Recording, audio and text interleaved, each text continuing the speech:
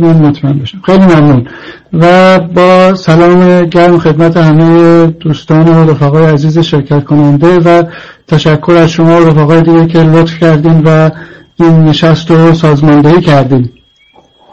اگر اجازه بدین من صحبتان رو اول با تبریک 100مین سالگرد تأسیس حزب کمونیست ایران و گرامی داشته بیش از 100 تاریخ غرورآفرین جنبش کارگری و کمونیستی ایران شروع بکنم. رفیق گرامی خاوری توی مسابقه اخیرشون با نام مردم به درستی اشاره کردن که در طول 80 سال گذشته حزب ما و رفقای دانشمندی مثل رفیق شهیدمون آگاهی و رفیق فقید کامبخش و دیگر رفقای حزبی مجموعه بسیار ارزشمندی رو از اسناد و نوشته ها پیرامون تاریخ و مبارزات جنبش کارگری و کمونیستی ایران منتشر کردن که کارپایه خیلی مفیدیه برای بررسی این تاریخ 100 ساله، خصوصا برای نسل جوانی که امروز تشنه حقیقت و شناخت تاریخ معاصر کشور ما به میدون مبارزه آمده. بر این اساس منم با استفاده از همین منابع غنی صحبتامو به 2 بخش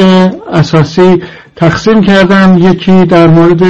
بخش اولش در مورد نفوذ اندیشه‌های کمونیستی در ایران و تأسیس حزب کمونیست ایران و بخش دوم اگه اجازه بدید میخواستم بیشتر بپردازم به این مبارزه 100 ساله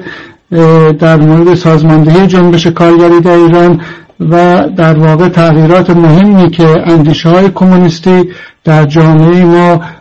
پدید آورده و موضوعیت این اندیشه‌ها در مبارزه امروز ما.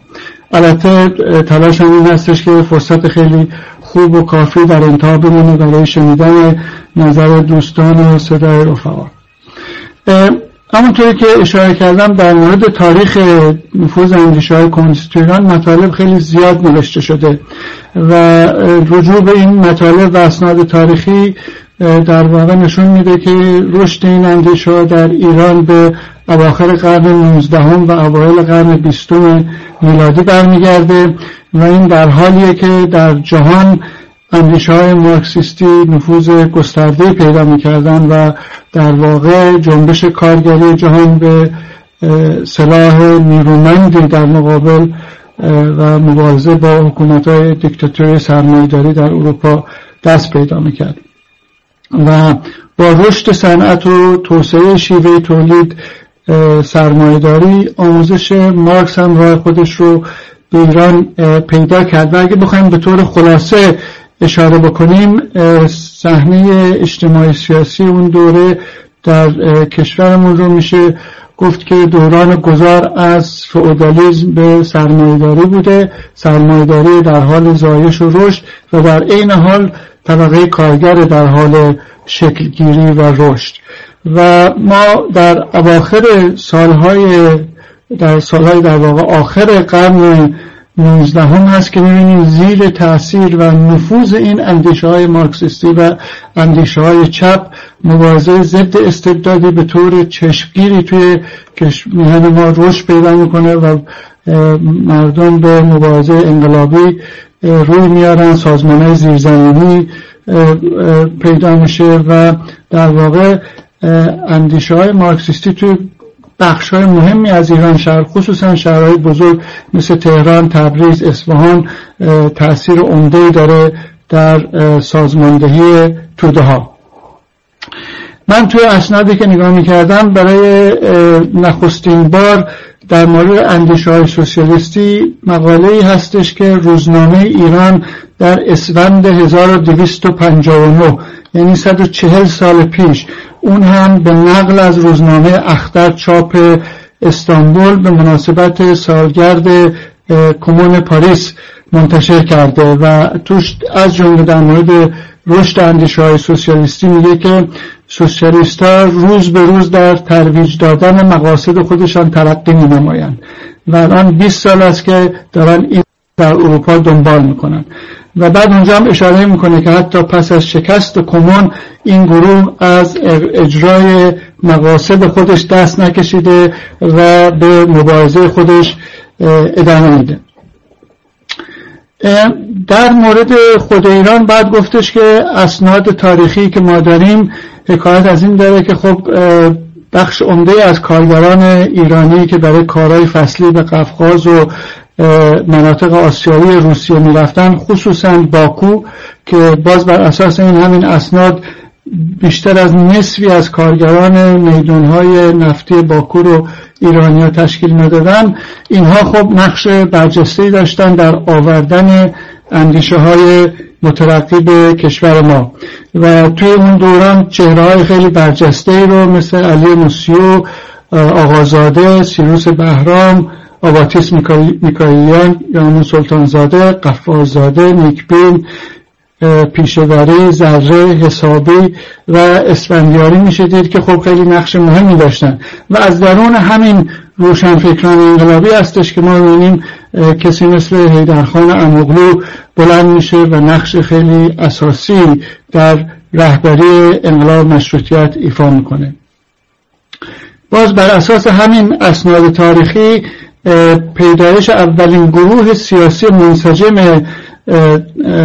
توی ایران در اون دوران گروه سیاسی همت هستش که در باکو در سال 1283 یعنی 1904 میلادی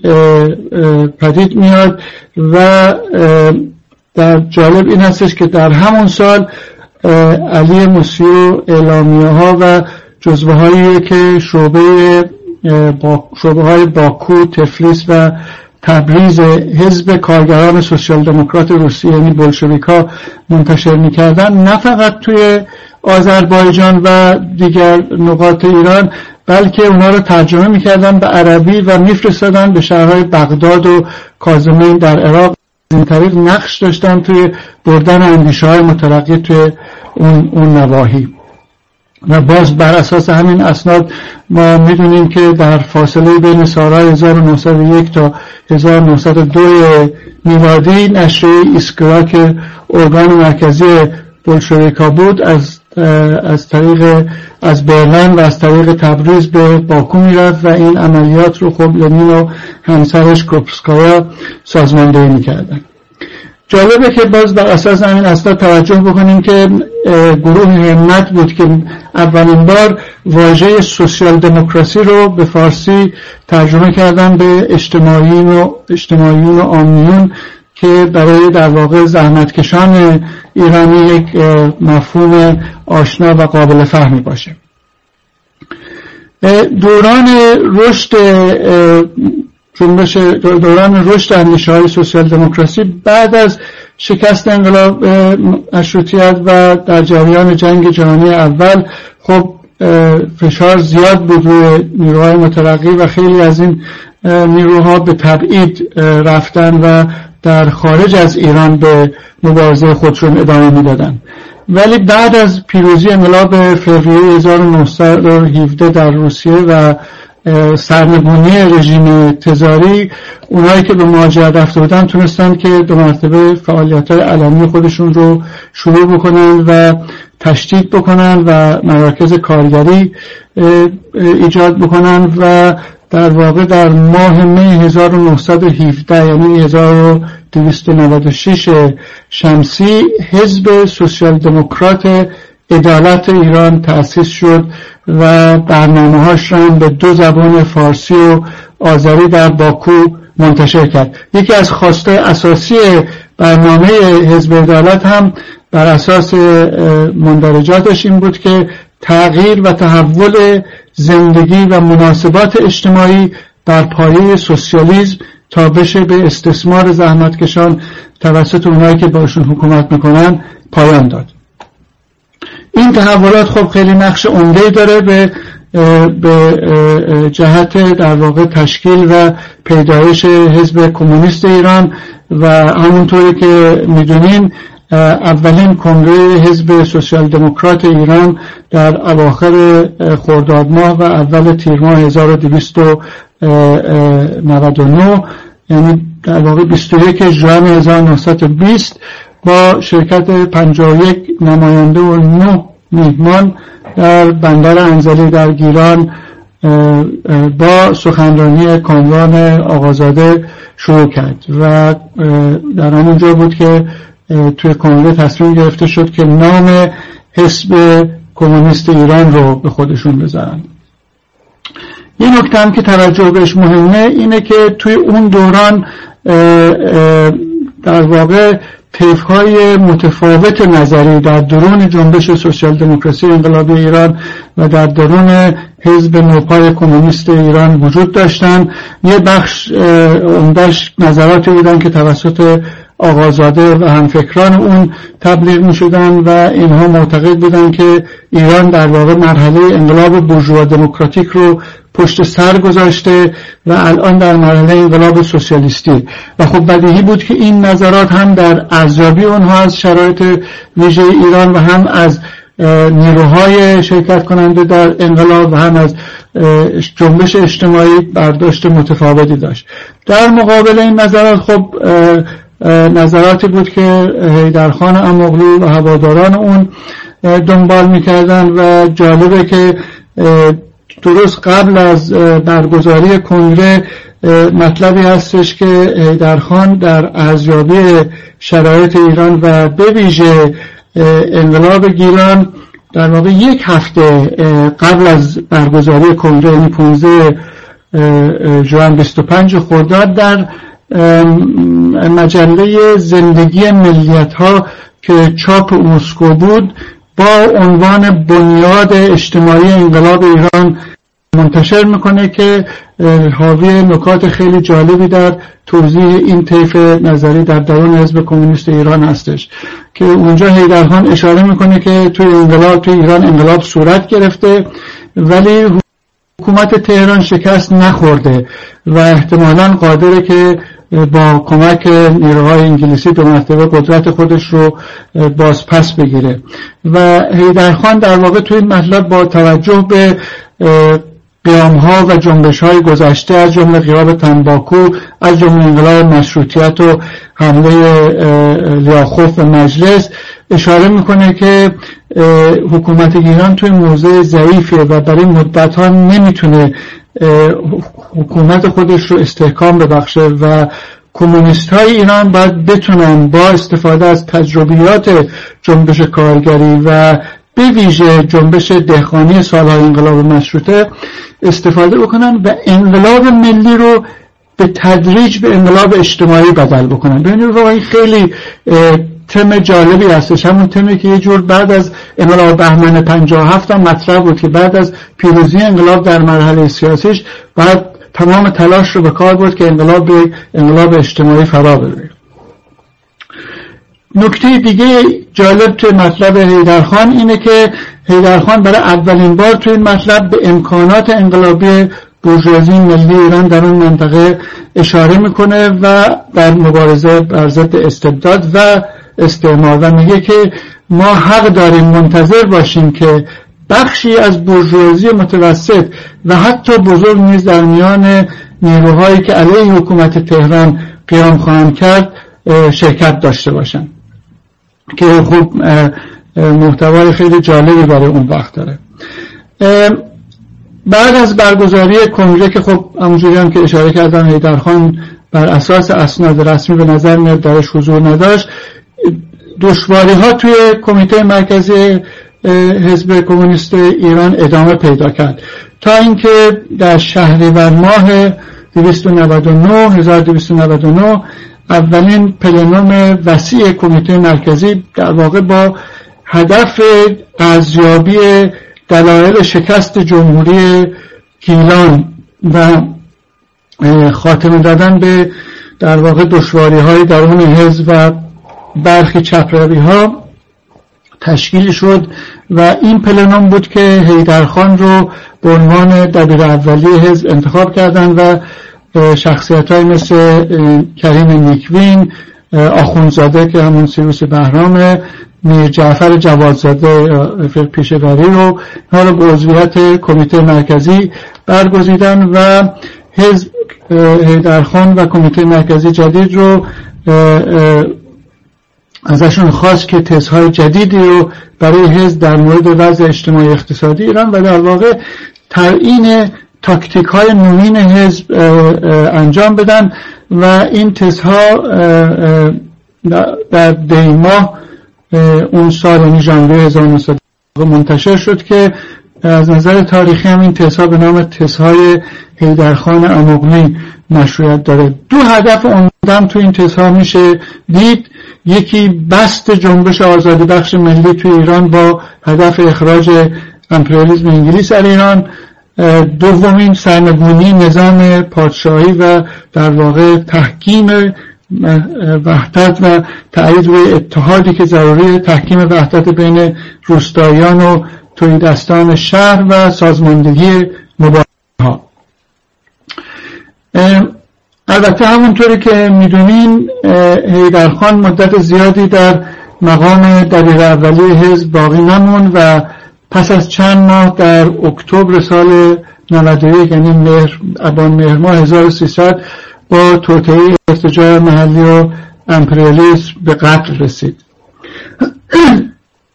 من اینجا یه نکته رو اشاره بکنم که یکی از مدعیات توی این دهه، این سده طولانی و خصوصا خب در دهه‌های اخیر هم از جانب در زمان شاه و هم از جانب رژیم جمهوری اسلامی و هم از طرف نیروهای راست مطرح می‌شد،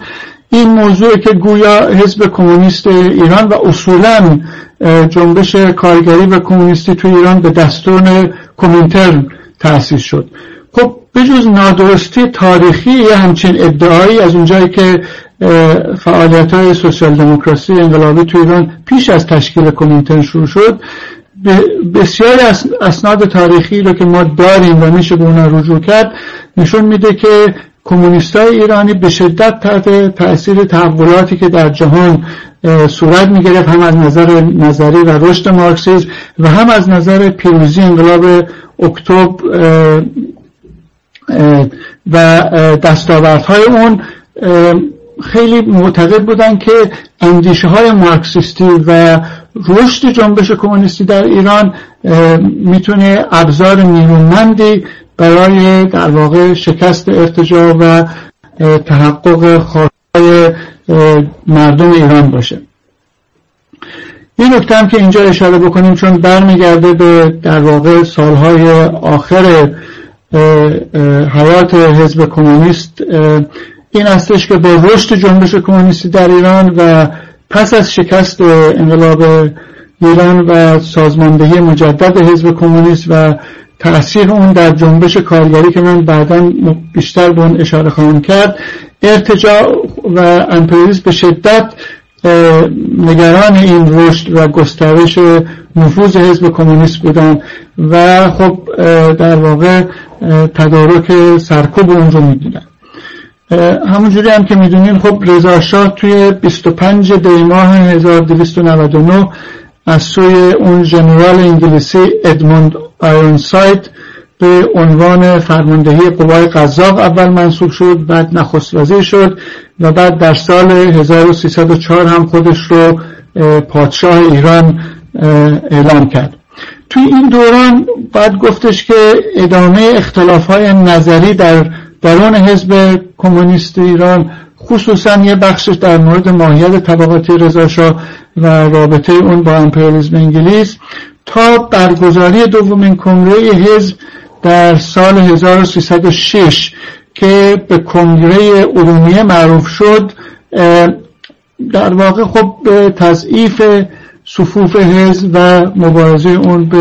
با حکومت رضا شاه منجر شد. و بعد میدونیم رضا شاه در سال 1310 یعنی 1929 اون قانون معروف ضد کمونیستی رو که به قانون سیاه ضد کمونیستی معروف شد در مجلس فرمایشی که بود به تصویب رسوند و در واقع هر گونه فعالیت کمونیستی تو ایران در واقع ممنوع شد. توی همین سال هم هستش که دکتر تقی ارانی به جمع رهبری حزب کمونیست ایران میپیونده و رهبری جدید یکی از اهداف مهمش متحد کردن تشکیلات حزب و آغاز کار مجدد در واقع ترویج اندیشه‌های مارکسیستی و لنینیستی در اون دوران هست و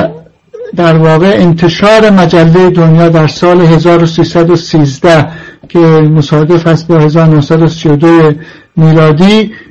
نشانگر آغاز این روند. همونجوری که میدونین دنیا نخستین نشریه بود که در واقع جهانبینی ماتریالیستی رو معرفی کرد و تبلیغ میکرد و این در جامعه به شدت عقب مانده ایران در اون دوران هست. رشد مجدد فعالیت‌های کمونیستی خب سبب شد که در واقع رضاشاه و دستگاه پلیسیون به شدت از رشد کمونیست‌ها نگران باشند و در فرصت کوتاهی پس از انتشار دنیا در واقع در سال 1317 که مطابق با 1936 است دکتر ارانی و گروهی از رهبران و کادرهای حزب رو دستگیر کردند که خب همونجوری که میدونین بعدها اینها معروف شدن به گروه 53 نفر و این بازداشت‌ها و حمله گسترده در واقع به از هم پاشیدن حزب کمونیست ایران در اون مقطع منجر شد و خب دکتر ارانی هم در زندان رضاشاهی بر اثر شکنجه‌ها جون خودش رو از دست داد. در پی در واقع ورود متفقین به ایران و برکناری رضاشاه و آزادی زندانیان کمونیست از زندان خب حزب توده ایران توسط کمونیست‌های آزاد شده، زندانیان سیاسی آزاد شده و دیگر شخصیت‌های مبارز و آزادیخواه با هدف برافراشتن مجدد پرچم حزب کمونیست ایران در 10 مهر ماه 1320 کار خودش رو آغاز کرد. من توی پایان این بخش از صحبتم یه نکته کوچیکی رو می‌خواستم بهش اشاره بکنم که به نظر من پدیده جالبی آمد. من توی چند ماه اخیر خصوصا بعد از برگزاری پلنوم وسیع حزب و اعلام پلنوم که حزب قرار هست یک سری فعالیت‌ها درباره بزرگداشت 100مین سالگرد حزب کمونیست ایران تدارک ببینه، یک سری از دوستان ما خب خصوصا دوستان ما در حزب چپ ایران فدایان خلق هم اعلام کردن که اونا هم قصد دارن این سالگرد رو گرامی بدارن که البته جای خوشحالی است و در این حال متذکرم شدم که صدای منو دارن رفقا؟ بله. و در این حال خب این دوستان مذکرم شدن که اونها هم ادامه دهندگان راه حزب کمونیست ایران هستند و اونها هم به باورها، ارزشها و آرمانهایی که حزب کمونیست ایران پای گذاشته و از 100 سال پیش تا به امروز نیروهای چپ تو ایران دنبال کردن وفادارن. این بخش از همون اعلامیه هیئت سیاسیشون بود. البته خب این ادعاییه که خوب خود این دوستان ما کمک کنن به ما و همه برای راستی آزمایی اون، ولی تا اونجایی که در واقع حافظه تاریخی من کمک میکنه این دوستان و رفقا از هنگام پیدایشون به عنوان یک جنبش چریکی خب از مخالفان سرسخت باورها، ارزشها و آرمانهای حزب توده ایران به عنوان ادامه دهنده راه حزب کمونیست ایران بودن و این سنت ها رو نادرست میدونستن. و نکته دیگه اینه که اگه امروز هم نگاه بکنیم به اون چیزی که برداشت من هست از برنامه این رفقا و دوستان، خب اونها یه خطکشی خیلی خیلی مشخصی با مارکسیسم و اندیشه های کمونیستی دارن و به قول خودشون مدت هاست که دیگه یه سازمان و حزب بدون ایدئولوژی هستن. خوب بود که خب یه مقدار لطف میکردن و در این زمینه توضیحات بیشتری میدادن. اگه اجازه بدین من سریع برم به بخش دوم صحبتم که اختصاص داره به بررسی مهمترین مسائل مبارزه 100 ساله جنبش کارگری و کمونیستی و تغییرات مهمی که اندیشه‌های کمونیستی در جامعه ما پدید آورده و مهمتر از همه موضوعیت این اندیشه‌ها در مبارزه امروزی ما. ببینید واقعیت اینه که پیدایش حزب کمونیست ایران با وجود عمر کوتاه مبارزاتیش تأثیرات خیلی خیلی شگفتی بر میهن ما داشت. این تأثیرات رو میتونیم به طور خلاصه توی بخشای زیر خلاصه تقسیم بکنیم. یکی خب ترویج اندیشه‌های مارکسیسم نیست که من اشاره کردم بهش. دوم نقش کلیدی که اینها در سازماندهی طبقه کارگر در حال رشد میهن ما در اون دوره و طرح خواستای اونا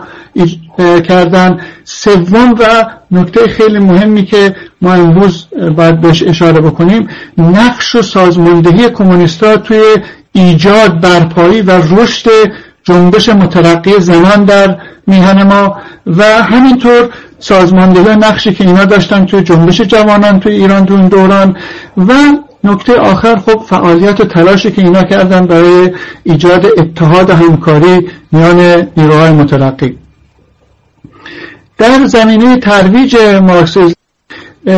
نگاه بکنیم، کافی نگاه بکنیم به کار سنگین و ارزشمند مطبوعاتی که این کمونیست‌ها و در واقع اجتماعی و نامیون در اون دوران برای گسترش اندیشه‌های مارکسیستی توی کشور ما انجام دادن. به عنوان نمونه شما اگه نگاه بکنین تو اون دوران روزنامه‌های خیلی جالبی مثل عدالت، ایران سرخ که در رشت منتشر میشد، حقیقت، اقتصاد ایران، کار، پیکار و ستاره سرخ تونستن واقعا کار ترویجی بزرگی رو توی جامعه ما پیش ببرن و در چارچوب این مطبوعات هستش که در واقع حزب کمونیست ایران تونست به بخشای عمده‌ای از مارکسیسم یعنی سوسیالیسم، اقتصاد سیاسی، فلسفه ماتریالیسم و دیالکتیک بپردازه. یه نمونه کوچکش رو که من اگه اجازه بدین اشاره بکنم، مطلبی هستش توی مجله ستاره سرخ با عنوان ایدئالیسم یا ماتریالیسم که برای اولین بار توی اون دوران توی کشور ما به توضیح مسئله اصلی فلسفه اختصاص داشته و مکتب‌های مختلف ایدئالیستی و ماتریالیستی رو بررسی و تحلیل میکنه و تو این مطلب هستش که در واقع خواننده‌های فارسی زبان اون دوران برای اولین بار با آثار فلسفی مهمی مثل فویرباخ و پایان فلسفه کلاسیک آلمان اثر انگلس و کتاب ارزشمند لنین با عنوان ماتریالیسم و ایمپریال کریتیسیزم آشنا میشه و در واقع تحت تأثیر این کار عظیم ترویجی بود که میبینیم مثلا شخصیت‌های برجسته اون زمان مثلا ملک الشعراء بهار اندیشه های انقلابی اکتبر رو توی روزنامه خودش به اسم نوبهار که در سال 1301 منتشر میکنه و توی یک رشته مقالات پیرامون سوسیالیسم و کمونیسم از سن سیمون، فوریه، ژوئن و مارکس و انگلس و لنین می نویسه و از در واقع گسترش جنبش کمونیستی در روسیه با خوانندگان فارسی زبان خودش صحبت میکنه. در مورد دیگه که من میخواستم سریع بکنم در واقع دستاورد عظیم حزب کمونیست ایران در سازماندهی جنبش کارگری و اتحادیه‌های کارگری توی ایران اون زمان هستش که خصوصا پس از انقلاب مشروطه فروکش کرده بود. یکی از نمونه‌های جالب اولیه‌ای که میشه اینها رو بهش اشاره کرد نمونه اتحادیه کارگران چاپ تهران هستش که یکی از نخستین تشکل‌های سازمان یافته سندیکایی در ایران بود که توی اون دوران یعنی 1297 اعتصاب معروف 14 روزه رو توی تهران اینها سازماندهی کردن برای بهبود وضع کارگران و تونستن رفقا به دستاوردهای خیلی مهمی برسن مثل تعیین 8 ساعت کار روزانه، حق انعقاد قرارداد جمعی با صاحب کار و در واقع نقش خیلی کلیدی در بردن این اهمیت سازمان یافتگی طبقه کارگر و بقیه کارگرها داشتن و از اونجاست که میبینیم توی رشته‌های دیگه صنعتی و غیر صنعتی هم خب کارگرها شروع میکنن به سازماندهی اتحادیه‌های خودشون و کفاشان، خیاطان، قنات‌ها، حتی کارمندان تجارتخونه ها، کارمندان پست و تلگراف و غیره. یه نکته دیگه جالبم که تو اون اسناد میشه دید تو اون دوران اینه که در سال 1299 این اتحادیه‌های کارگری که اون موقع موجود بودن همه به جز اتحادیه خبازان توی تهران شورای مرکزی اتحادیه‌های تهران رو ایجاد کردن که واقعا نمونه خیلی جالب و یکتایی هستش. از هر اتحادیه 3 نفر توی این شورای مرکزی بودن و این شورای مرکزی بعد تونست که اتحادیه ها توی شهرهای دیگر رو هم به جمع خودش بپیوندونه. توی ارقامی که رفیق گرامیمون، رفیق شهیدمون آگاهی در کتاب تاریخ احزاب اون اشاره میکنه، توی دیماه سال 1300 یعنی 99 سال پیش رفقا در تهران با بیش از 200,000 نفر جمعیت 10 تا اتحادیه کارگری با حدود 10,000 عضو فعالیت میکردن. توی همون دوره توی تبریز با حدود باز 200,000 نفر جمعیت ما 3,000 فعال اتحادیه کارگری داشتیم. توی رشت با 40,000 جمعیت حدود 3,000 نفر توی اتحادیه‌های کارگری فعالیت میکردن. و باز ببینیم به ابتکار همین کمونیستا و کارگران پیشرو بود که طبقه کارگر ایران برای اولین بار در سال 1301 روز همبستگی اول ماه می رو جشن گرفت و به عنوان روز همبستگی جهانی کارگران و چند روز قبل از این هم روزنامه حقیقت در سرمقاله خودش شروع به توضیح اهمیت اجتماعی سیاسی این کرد. در این زمینه هم خب باید حتما اشاره کرد به یکی از بزرگترین حرکت‌های کارگری آن دوران که نخستین اعتصاب بزرگ کارگران نفت ایران در اردیبهشت ماه 1308 بود که رفقا تو این اعتصاب از 10,000 نفر کارگر شرکت صنایع نفت 9,000 نفر از 10,000 عضو اتحادیه کارگران شرکت نفت 9,000 کارگر تو این اعتصاب شرکت داشتن و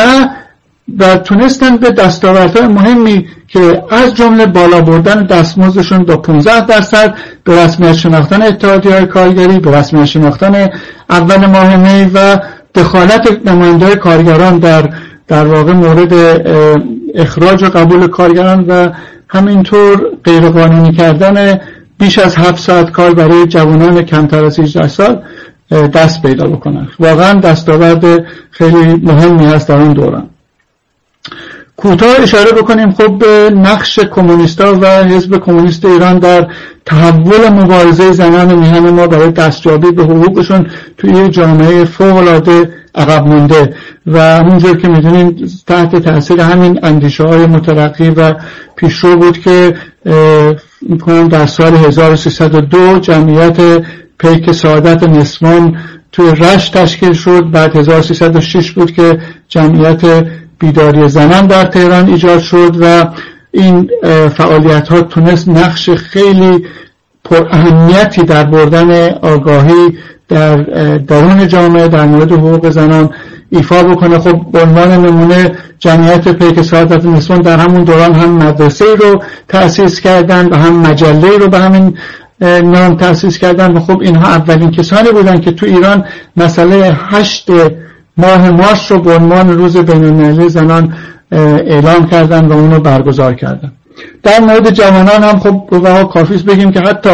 قبل از نگاه به اسناد تاریخی موجود، حتی حزب کمونیست ایران قبل از برگزاری اولین کنگره، یعنی ما اسنادی رو میتونیم پیدا بکنیم در سال 1298 که از همون دوران اینها علاقه‌مند بودن که سازمان جوانان به وجود بیارن و خب بعد از بالاخره این کار رو کردن و نخستین سازمان جوانان کشور رو به اسم سازمان جوانان حزب کمونیست ایران تشکیل دادن که این سازمان بعد به عضویت بین‌الملل جوانان کمونیست هم درآمد.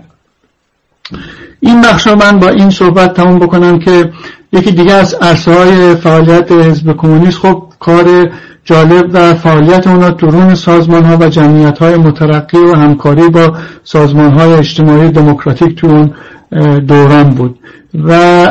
اینا توی خیلی از شهرها آذربایجان، تهران، قزوین، همدان، کرمانشاه و شیراز با جمعیت‌های مثل جمعیت آزادیخواهان، جمعیت دموکرات‌ها و غیره ارتباطات نزدیک و همکاری داشتن. یکی از مهمترین این سازمان‌های اون دوران که حزب کمونیست باش ارتباطات نزدیکی داشت، حزب سوسیالیست یا اجتماعیون ایران به رهبری سلیمان میرزا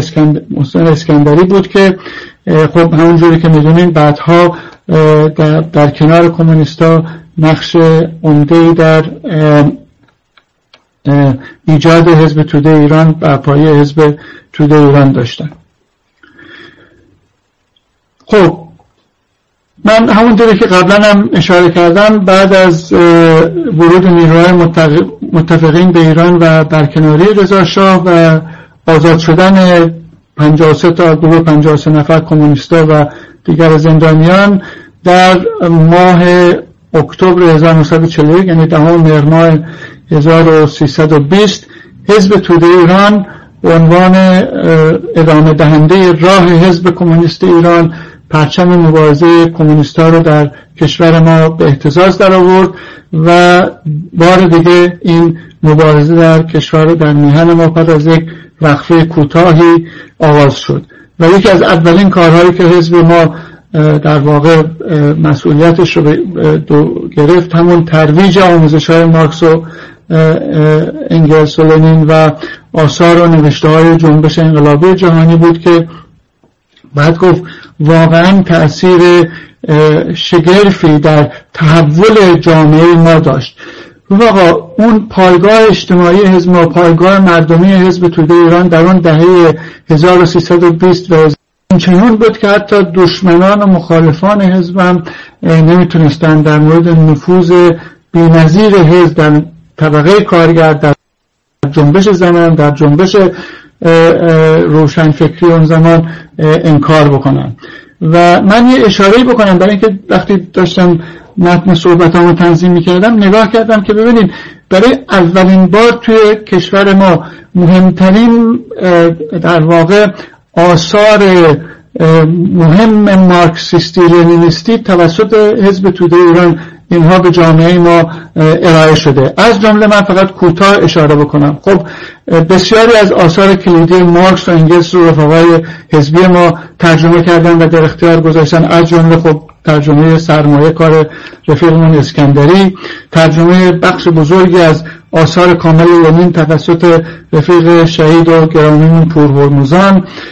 2 کتاب مرجع در زمینه ماتریالیسم دیالکتیک و ماتریالیسم تاریخی توسط رفیق قهرمانمون، رفیق شهید قهرمانمون نیکاین، آثار مهمی در زمینه اقتصاد سیاسی و امپریالیسم توسط رفیق میزانی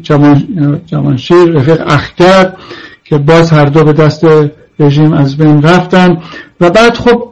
آثار بسیار گرانقدر و مهمی در زمینه‌های ایدئولوژی، تئوری مارکسیسم، زبانشناسی و تاریخ جنبش‌های اجتماعی توسط رفیق فرزانمون احسان طلبی که بعد گفت که از پیشگامان برجسته اندیشه معاصر در کشور ما بودن که واقعا نقش واقعا کلیدی در پیشبرد در بسط این اندیشه‌ها توی جامعه ما ایفا کردن. ببینید من در همون ادامه اون صحبتی که در مورد حزب کمونیست هم داشتم، کار حزب توده ایران در زمینه سازماندهی طبقه کارگر، سازماندهی مبارزه زنان، جوانان و دهقانان باز توی ایران در ابعادی که توی اون سالها دهه 20 و 30 بعد در تمام طول این تاریخ 80 ساله به جلو برده واقعا نظیر نداره توی کشور ما. ببینید من بهشون بگم در برنامه نخستین برنامه‌ای که حزب توده ایران در مرداد ماه 1323 تصویب کرد و منتشر کرد، چه اندیشه‌های نو و پیشروانه‌ای توی این برنامه هستش که باید گفتش نظیرش توی هیچ حزب و گروه سیاسی دیگه تو اون دوره و تا حالا هم حتی باید گفت پیدا نمیشه کرد. ببینید من اشاره بکنم فقط به چند تا سرتیتر این برنامه. اول، مبارزه در راه استقرار دموکراسی و تأمین کلیه حقوق فردی و اجتماعی از قبیل آزادی زبان، قلم، عقیده و اجتماعات. دوم، مبارزه بر ضد رژیم دیکتاتوری و استبدادی. در راندن قانون کار از مجلس شورای ملی بر اساس اصول تقلیل مدت کار روزانه به 8 ساعت، پرداخت دستمزد اضافی برای کار اضافی و ایجاد بیمه‌های اجتماعی. ببینید تأمین اجتماعی، ایجاد تأمین اجتماعی توی ایران سال 1323 توسط حزب توده ایران پیشنهاد شده. واگذاری املاک، موضوع اصلاحات ارضی 1323. کوشش در توسعه حقوق اجتماعی و برقراری حقوق زنان، حق انتخاب شدن و انتخاب کردن در مجلس مقننه و انجمن‌های ایالتی، بهبودی اوضاع مادی و تأمین استقلال اقتصادی زنان. ببینید موضوعاتی که ما حتی امروز ما تو جامعه باش روبرو هستیم. یک همچین سیاست‌های پیشروی رو حزب در نزدیک به 80 سال پیش در جامعه ما معرفی کرده. تساوی کامل حقوق اجتماعی بین کلیه افراد ملت، قطع نظر از مذهب و نژاد اونها. ببینید من اگر اجازه بدین یک مسئله رو بهش اشاره بکنم که واقعا اعتقاد عمیق من هستش که نه تنها اثرات این اندیشه‌های مترقی تا امروز تو جامعه ما برپاست، بلکه به اعتقاد من هیچ نیروی آزادیخواهی رو توی کشور ما نمیتونیم پیدا بکنیم که برنامه سیاسیش تحت تاثیر این اندیشه‌های مترقی بکنه. انسان روز میخوام. مثلا همونجور من فکر میکنم که رفقا تا اونجایی که من اون بخشای عمده برنامه حزب رو بهش اشاره کردم شنیدم. من دیگه خیلی زیاد از صحبتم نمونده، سعی میکنم خیلی در 4-5 دقیقه دیگه تمامش بکنم. و نکته‌ای که میخواستم در مورد اون طرح برنامه که بخشای ازش رو براتون خوندم در مرداد 1323 این بود که یه طرح یه همچین خواستای انقلابی و پیشروی نه تنها فضای سیاسی اجتماعی اون روز ایران رو دگرگون کرد، بلکه اثرات این اندیشه‌های مترقی و آزادخواهانه تا همین امروز تو جامعه ما هنوز برجاست رفقا. و به عقیده من ما هیچ برنامه سیاسی، هیچ حزب نیروی آزادیخواهی رو توی کشورمون نمیتونیم پیدا بکنیم که تحت تاثیر این اندیشه‌های مترقی و انسان دوستانه حزب قرار نگرفته باشه. و درست اتفاقا به همین خاطره که حزب ما و در واقع اندیشه‌های کمونیستی، مارکسیستی توی بیش از 100 سال اخیر و در مورد حزب ما در 80 سال اخیرش بیش از هر چیزی مورد حمله نیروهای ارتجاعی، نیروهای راست و امپریالیست بوده. ببینید برای ما توده‌ها تاریخ بیش از 100 سال مبارزه کمونیست‌های ایران و بنیانگذاران حزب کمونیست و همچنین جنبش کارگری توی ایران یه تجربه خیلی ارزشمندی هست از شکست‌ها و پیروزی‌ها و در واقع نقشه راه رفقا برای درک بغرنجی جامعه و ضرورت تلاش همه جانبه ما برای جلب همکاری‌های نیروهای مترقی و آزادیخواه برای پیشبرد مبارزه دشواری که ما امروز توی میهنمون باهاش روبرو هستیم. خب ما در حال این 100مین سال حزب کمونیست ایران رو جشن میگیریم که همونجوری که برای همه روشنه میهن ما واقعا دوران بسیار بسیار دشواری رو پشت سر میگذاره. از یک طرف بحران عمیق اقتصادی اجتماعی و مشروعیت سیاسی است، فاجعه ویروس کرونا و شکل عملکرد رژیم که به نابودی جان هزاران نفر از هموطنان ما منجر شد و در مجموع سیاست‌های مخرب رژیم از نظر سیاسی، اقتصادی، اجتماعی و سیاست خارجی خب وضعیت خیلی خطرناکی رو برای میهن ما پدید آورده. اسناد نشست وسیع کمیته مرکزی حزب ما توی بهمن ماه سال گذشته یه تاکید جالبی داره روی اینکه تجربه مبارزاتی مردم ما توی دهه‌های اخیر از اون نی تاریخی در واقع دوم خرداد 76 تا اعتراض میلیونی مردم بعد از کودتای انتخاباتی سال 88 و بعد در واقع اعتراضهای سراسری توی 10 شهر کشور توی دی ماه 96 آبان ماه 98 که جمهوری اسلامی تونست با سرکوب خونین اوضاع رو در واقع به صورت موقت آروم بکنه، نشون داد که حکومت جمهوری اسلامی رو فقط با تظاهرات خیابونی نمیشه به زانو در آورد و حزب ما معتقده که به چالش کشیدن حکومت دیکتاتوری و گشودن راه به سمت استقرار یک جایگزین مردمی بدون رهبری سیاسی و اتحاد عمل همه نیروهای مترقی آزادخواه که معتقدند به مبارزه برای نفی استبداد و برقراری یک حکومت ملی و دموکراتیک بدون این رهبری سیاسی و اتحاد عمل ممکن نیست. و جامعه امروز ما در واقع نیازمند همکاری و مبارزه مشترک همه آزادیخواه، از جمله شخصیت‌های اصلاح طلبی که راه خودشون رو از سازشکاران و مدافعان نظام ولایت مثل عارف و موسوی لاری و تابش و خاتمی اینا جدا کردن، تا نیروهای ملی و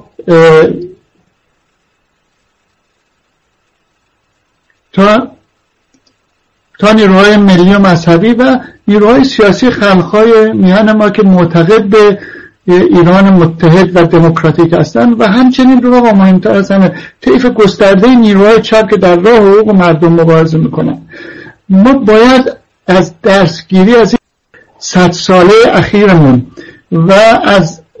پراکندگی نیروهای مترقی و عواقب منفی که این پراکندگی ها ما به دفعات در این 100 سال دیدیم و از جمله در دوران پس از پیروزی انقلاب بهمن که منجر به قدرت گرفتن این نیروهای تاریک‌اندیش ضد مردمی و استقرار یک حکومت استبدادی شد، واقعا باید تلاش بکنیم و اجازه ندیم که کشور ما دو مرتبه به خاطر تنگ نظری‌های سیاسی و فرقه‌گرایی‌های مخرب یه امکان تاریخی دیگه رو برای آزادی و پیشرفت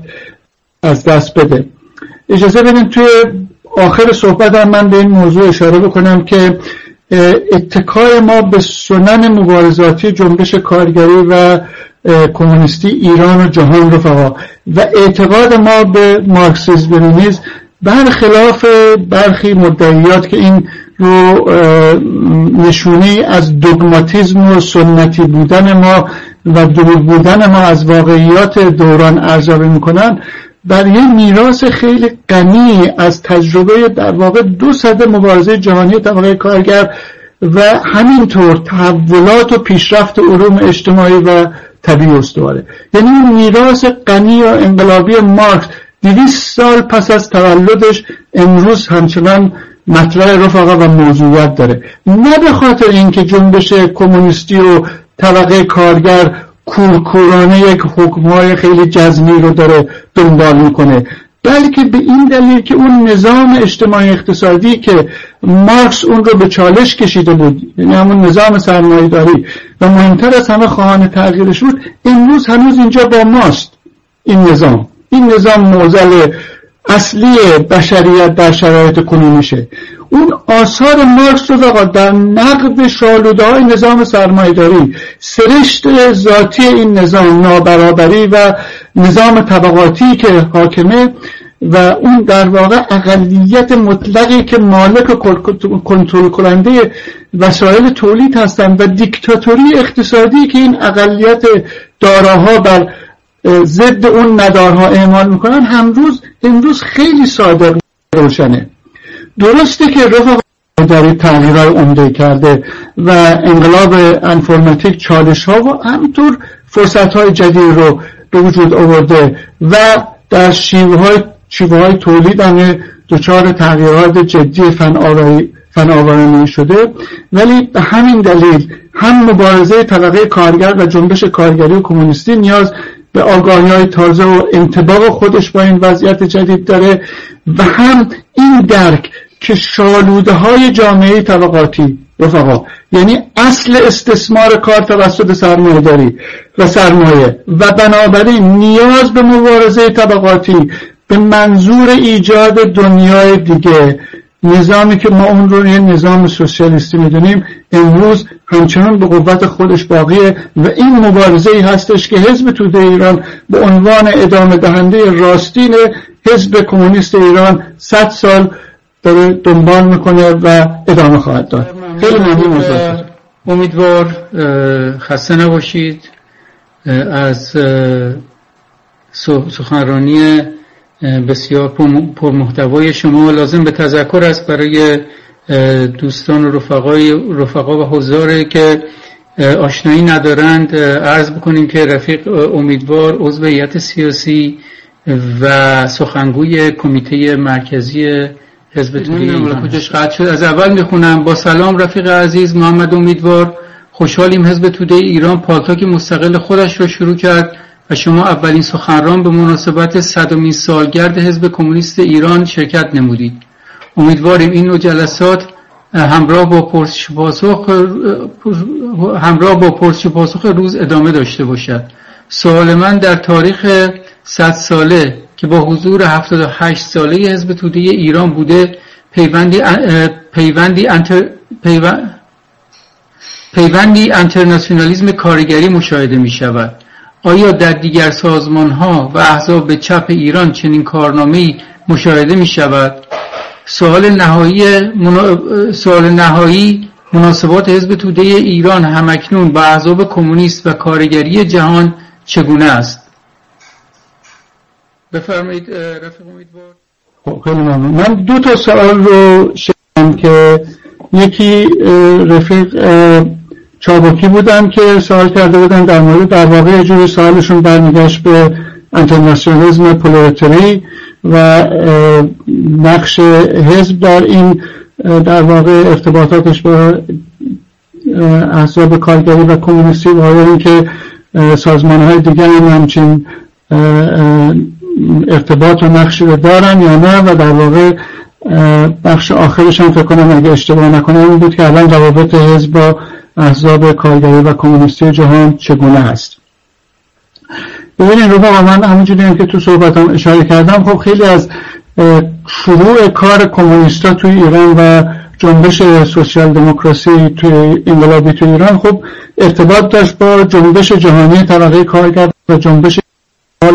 نوز بود و با پیروزی انقلاب اکتبر این ابعاد دیگه پیدا کرد.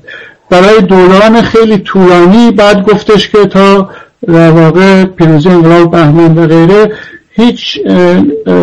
حزبی به جز حزب توده ایران خب در عرصه بین‌المللی حضور نداشت و حزب خیلی هم با افتخار به ارتباطات خودش و کار با جنبش کارگری و کمونیستی دنیا پیش برد مبارزش رو. اعتقاد داشت که این ارتباط بر اساس رفیقانه و بر اساس درسگیری از مبارزات خیلی متنوع و گسترده‌ای که در جهان طبقه کارگر داره پیش میبره هست و در ضمن اعتقاد داشت که مبارزه مشترکی توی دنیا بین جنبش کارگری و کمونیستی با امپریالیسم و سرمایه‌داری انحصاری داره به جلو میره و خودش رو بخشی از این اردوی جهانی مبارزه بر ضد سرمایه‌داری انحصاری میدونست. توی دوره بعد از حمله جمهوری اسلامی به حزب و دوران مهاجرت دوباره حزب، برای مدت کوتاهی خب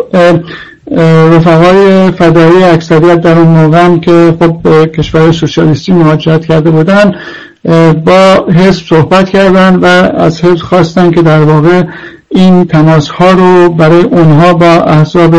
کارگری و کمونیستی امکان پذیر بکنه که حزب هم البته این کار رو کرد و کمک کرد که رفقای فدایی این ارتباطات رو برقرار بکنن و من اشاره بکنم که خب در ابتدا خوب پیش میرفت ولی بعد یه مقدار این ارتباطات حالت دیگه‌ای به خودش گرفت و رفقا خب خیلی اصرار داشتن که اثبات بکنن که نیروی چپ اساسی ایران اونا هستن که خیلی مورد استقبال احزاب کارگری و کمونیستی دنیا قرار نگرفت و بعد توی پروسه‌ای که با فروپاشی در واقع اتحاد شوروی و کشورهای سوسیالیستی صورت گرفت خب خیلی از سازمان‌ها نه فقط رفقای فدایی، خیلی از احزاب شماری هم از حزب‌های کارگری و کمونیستی تو دنیا در واقع جدا شدن و انشعاب هایی که پیش آمد و گسست هایی که پیش آمد خب یه درسنت سوسیال دموکراسی و اون تیپ نظرات در واقع گفتن سرمایه‌داری با سیمای انسانی و راه سوم رفتن. حزب توده ایران با همون اعتقادی که داشت که این مبارزه جهانی طبقه کارگر با سرمایه‌داری هست، به مبارزه خودش در کنار دیگر احزاب کارگری و کمونیستی ادامه داد و امروز هم خب می‌بینیم که حزب نه تنها ارتباط داره بلکه واقعا من اینو بدون اغراق میگم از اعتبار و احترام خیلی خیلی ویژه‌ای در میان احزاب کارگری و کمونیستی دنیا برخوردار هست. می‌بینیم که به ابتکار حزب ما در مواقع خیلی خیلی حساسی احزاب کارگری و کمونیستی جهان عکس العمل نشون دادن، از جمله وقتی که خطر جنگ و حمله امپریالیستی به ایران جدی بود، با ابتکار حزب ده‌ها حزب کارگری و کمونیستی جهان از مبارزه مردم ایران و در واقع محکوم کردن حکومت ترامپ به میدان آمدن. همینطور در عرصه‌های دیگه، در عرصه دفاع از مبارزه مردم ایران وقتی که سرکوب‌های رژیم جمهوری اسلامی بود. و خب حزب ما الان نقش ویژه‌ای هم در سازماندهی نشست‌های بین‌المللی و در واقع عضو منتخب گروه کاری احزاب کارگری و کمونیستی دنیا هستش که گروه خیلی کوچیکی هستش که مسئولیت عمده سازماندهی نشست بزرگ احزاب هست. و جالبم بود، حتما رفقا دیدن که ما با بعضی از احزاب بجز این رابطه‌ای که در کل بزرگ به اصطلاح در جمع بزرگ احزاب داریم، خب خیلی روابط ویژه و نزدیکی رو داریم. از جمله مثلا رفقای حزب کمونیست سودان که خیلی خیلی برای حزب احترام و مبارزه حزب با جمهوری اسلامی و در واقع نظرات حزب در مورد اسلام سیاسی و غیره در واقع خیلی احترام قائلن و رفقا حتما دیدن توی مصاحبه اخیری که بود خب خیلی به این مسئله اشاره کردم. این در مورد امیدوارم پاسخ رفیقمون چابکی رو داده باشم در این زمینه و رفیقمون ناهید. من فکر میکنم که سوال دیگه‌ای که شنیدم راجع به مصاحبه فرهاد آسمی بود که کسی سوال کرده بود. ببینین رفقا، خب افراد معتقدن خودشون با خودشون مصاحبه کنن و اظهار نظرهایی رو که در زمینه‌های مختلف دارن مطرح بکنن و خب توی این اظهار نظر هم خب میتونه صحبت‌های درست و نادرست باشه. من فکر میکنم موضوع کلیدی که باید بهش اشاره کرد در این موارد و میزانی باشه اینه که خب افراد و هر کسی که این چیکار میکنه باید در واقع در صحبتاش میزان صداقت و عدالت رو بشه خلاصه راستی آزمایی کرد و دید که آیا این عامل‌ها تو اون صحبت‌ها هستن یا نه که بشه راجع بهش یک اظهار نظر دقیق کرد. ببینید ایشون حالا بجز صحبت‌های خیلی طولانی که کرده و اینجا جاش نیست که بشه به همه این صحبت‌ها پرداخت، یه بخشش خب اشاره داره به در واقع کنگره سوم حزب و اینکه حزب اجازه نداد به ایشون و نظرات خودش رو و مطالب خودش رو در میان بذاره و شرکت بکنه. ببینید رفقا، خب این بخشی هستش که راستش توش مقدار باید سوال کرد از ایشون. اولا که ایشون خب خودش مخالف کنگره سوم بود، از مخالفان سرسخت برگزاری کنگره سوم بود. هستن رفقایی که ایشون در همون جلسه که بهش توی مصاحبه اشاره میکنه بعد از اون جلسه ساعتها با من بحث میکرد که چرا حزب نباید کنگره سومش رو برگزار بکنه و اینکه 40 چندین ساله که حزب کنگره برگزار نکرده حالا هم ضرورتی نداره. که خب پاسخ من به ایشون بود که پافشاری بر یک کار نادرست در واقع حقانیت برای اون نظر نمیاره و حزب تصمیم گرفته که کنگره خودش رو برگزار بکنه. نکته دیگه که ایشون فراموش میکنه بهش اشاره بکنه اینه که در همون موقع بولتن داخلی کنگره منتشر میشد و نظرات ایشون، من نمیدونم 2 تا یا 3 نفر از ایشون و حسین نظری تو این بولتن کنگره منتشر شد. ایشون تو این صحبتاش اصلا اشاره نمیکنه که چجوری خب این همه این نظرات رو خب اعضا و هواداران حزب میتونستن ببینن، علاوه بر این که ایشون نظرات خودش رو 2 مرتبه فتوکپی کرد و فرستاد به درون کنگره سوم برای پخش بین افراد. خب این وقت منافات داره با اینکه بگه من نذاشتم من نظراتم رو با اعضای حزب در میان بزنم. واقعا خب باید آدم صداقت داشته باشه وقتی این حرفا رو میزنه. این نکته دیگه هم که من فقط میخوام اشاره بکنم که خیلی جالبه به نظر من، اولا ایشون خب خیلی توی صحبتاش میگه من آدم با دیسیپلین حزبی هستم. من نمیدونم که چجوری آدمی میتونه با دیسیپلین و حزبی باشه که وقتی رهبر حزب رفیق خاوری بهش خیلی روشن میگه آقا این راه توده رو منتشر نکنین، ایشون تصمیم میگیره منتشر بکنه و کار عمده این راه توده که ایشون منتشر میکنه تو اون دوران با علی خدایی، نه حالا وقتی که علی خدایی رو از ایشون دزدید، این هستش که حمله به حزب، سیاست‌های حزب، به رهبری حزب، زیر علامت بردن سؤال حزب، و این هم اسمش هست آدم با دیسیپلین حزبی. و این نکته دیگه من تمام میکنم این بخش رو، این هستش که ایشون اشاره میکنه اونجا به اون نامه کذایی آکه که خب البته اون وقتا که به حزب گفتن این باید بشه پرچم مبارزاتی حزب و خودشون الان میگن که خب این از درون خونه آمده که رفیق کیانوری تحت نظر وزارت اطلاعات توش زندگی میکرده.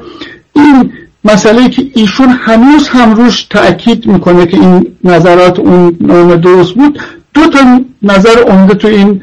نامه هستش رفقا. یکی این که باید تمام نیروها رو بسیج کرد که بر ضد سیاست خانمانسوز طرد رژیم ولایت فقیه مبارزه کرد. این نکته اول. و سعی کرد جلب کرد نیروها رو، نه فقط نیروهای چپ رو بلکه همه نیروها رو به سمت دفاع از رفسنجانی و جناح چپ جمهوری اسلامی. بسیج همه نیروها برای مبارزه با سیاست خانمانسوز طرد رژیم ولایت فقیه. این نکته کلیدی. نکته دوم این که اشکالی نداره تو داخل حزبی شما امروز اگر شورش بکنین بر علیه رهبری حزب، فردا کسی شما رو مؤاخذه نخواهد کرد. این هنوز ایشون بعد از این همه سالها و این همه تجربیات و این همه چیزی که روشن شده هنوزم استناد به اون سند میکنه به عنوان یک سند معتبر سیاسی. خب اینا هیچ کدومش با هم نمیخونه. میدونین آدم وقت میمونه که بعد کجای این صحبت ها رو قبول بکنه، کجای این صحبت ها رو قبول نکنه. و خب واقعا آدم اگه فکر میکنه باید صداقت داشته باشه. باید ایشون این سالهای سال با علی خدایی که خب امروز وضعش روشن شده برای همه همکاری میکرد، فعالیت میکرد، اون نشریه در میاد. خب بالاخره این گوشه ها اینا رو روشن کنین، برای بگین دیگه. اگه تو این مصاحبه فرصت بود که شما خیلی از این حرفا رو بزنید و نزدید. بنابراین من فکر میکنم که خب به هر صورت در این زمینه ابراز نظر کردن خیلی خیلی کار راحتیه که خب نه صداقت در این صحبت هست نه عدالت. و بنابراین ارزیابی که میشه داد ازش این هستش. و اینکه بالاخره ببینید من برام جالبه که اینها صحبت میکنن از برنامه‌هایی که جمهوری اسلامی و ارتجاع داشته برای حمله به حزب توده ایران و در واقع نابودی حزب توده ایران. و این حملات و این کارها یک لحظه از زمانی که اینا تصمیم گرفتن به حزب حمله بکنن، به حزب نابود بکنن، تا به امروز قطع نشده. انواع اقسام اشکال داشته و خب می‌بینیم هر روز هم یه بخشای جدیدش رو میشه، یه بخشای جدیدش روشن میشه. حالا ایشون اشاره کرده توی این صحبت‌ها به در واقع یادمانده ها که چه بگیم، این دروغ درنگ‌هایی که علی خدایی به اسم یادمانده داده که اون تو ادعا میکنه من خودکشی کردم و بعد تو بیمارستان یکی از فدایی‌ها که معلوم نیست تا به حال معلوم نشده این فدایی که منو نجات داد آمدن بیرون. حالا از این طرف روشن میشه که آقای اسدی میگه نه من ایشون رو تو زندان دیدم ولی مثل که اشتباهی گرفتن فرار کرد. خب ایشون تو اون صحبتاش درست اشاره میکنه که بالاخره ایشون که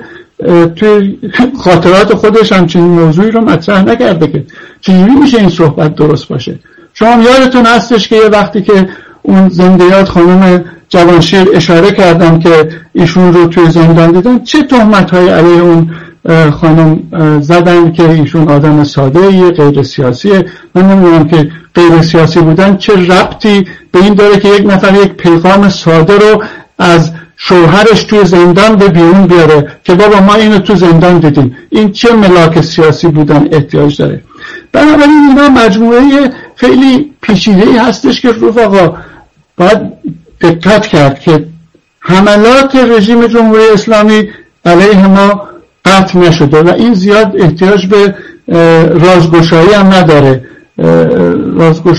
رازگشاییش خیلی روشنه. این حملات قطع نشده است و تا به امروز هم ادامه پیدا کرده. یه برنامه رو شروع میکنن به نتیجه نمیرسن، یه برنامه دیگه رو شروع میکنن و تا به این که بالاخره همون جوری که یک دفعه اونها وقتی که به حزب حمله کردن هدفشون روشنه، ریشه کن کردن. از خانم پروین ملک ایشون گفتن که سیاست حزب توده هنوز همون سیاست اول انقلاب است یا تغییری صورت گرفته است؟ اگر تغییر کرده سیاست جدید. خیلی متشکرم. میکروفون در اختیار شما.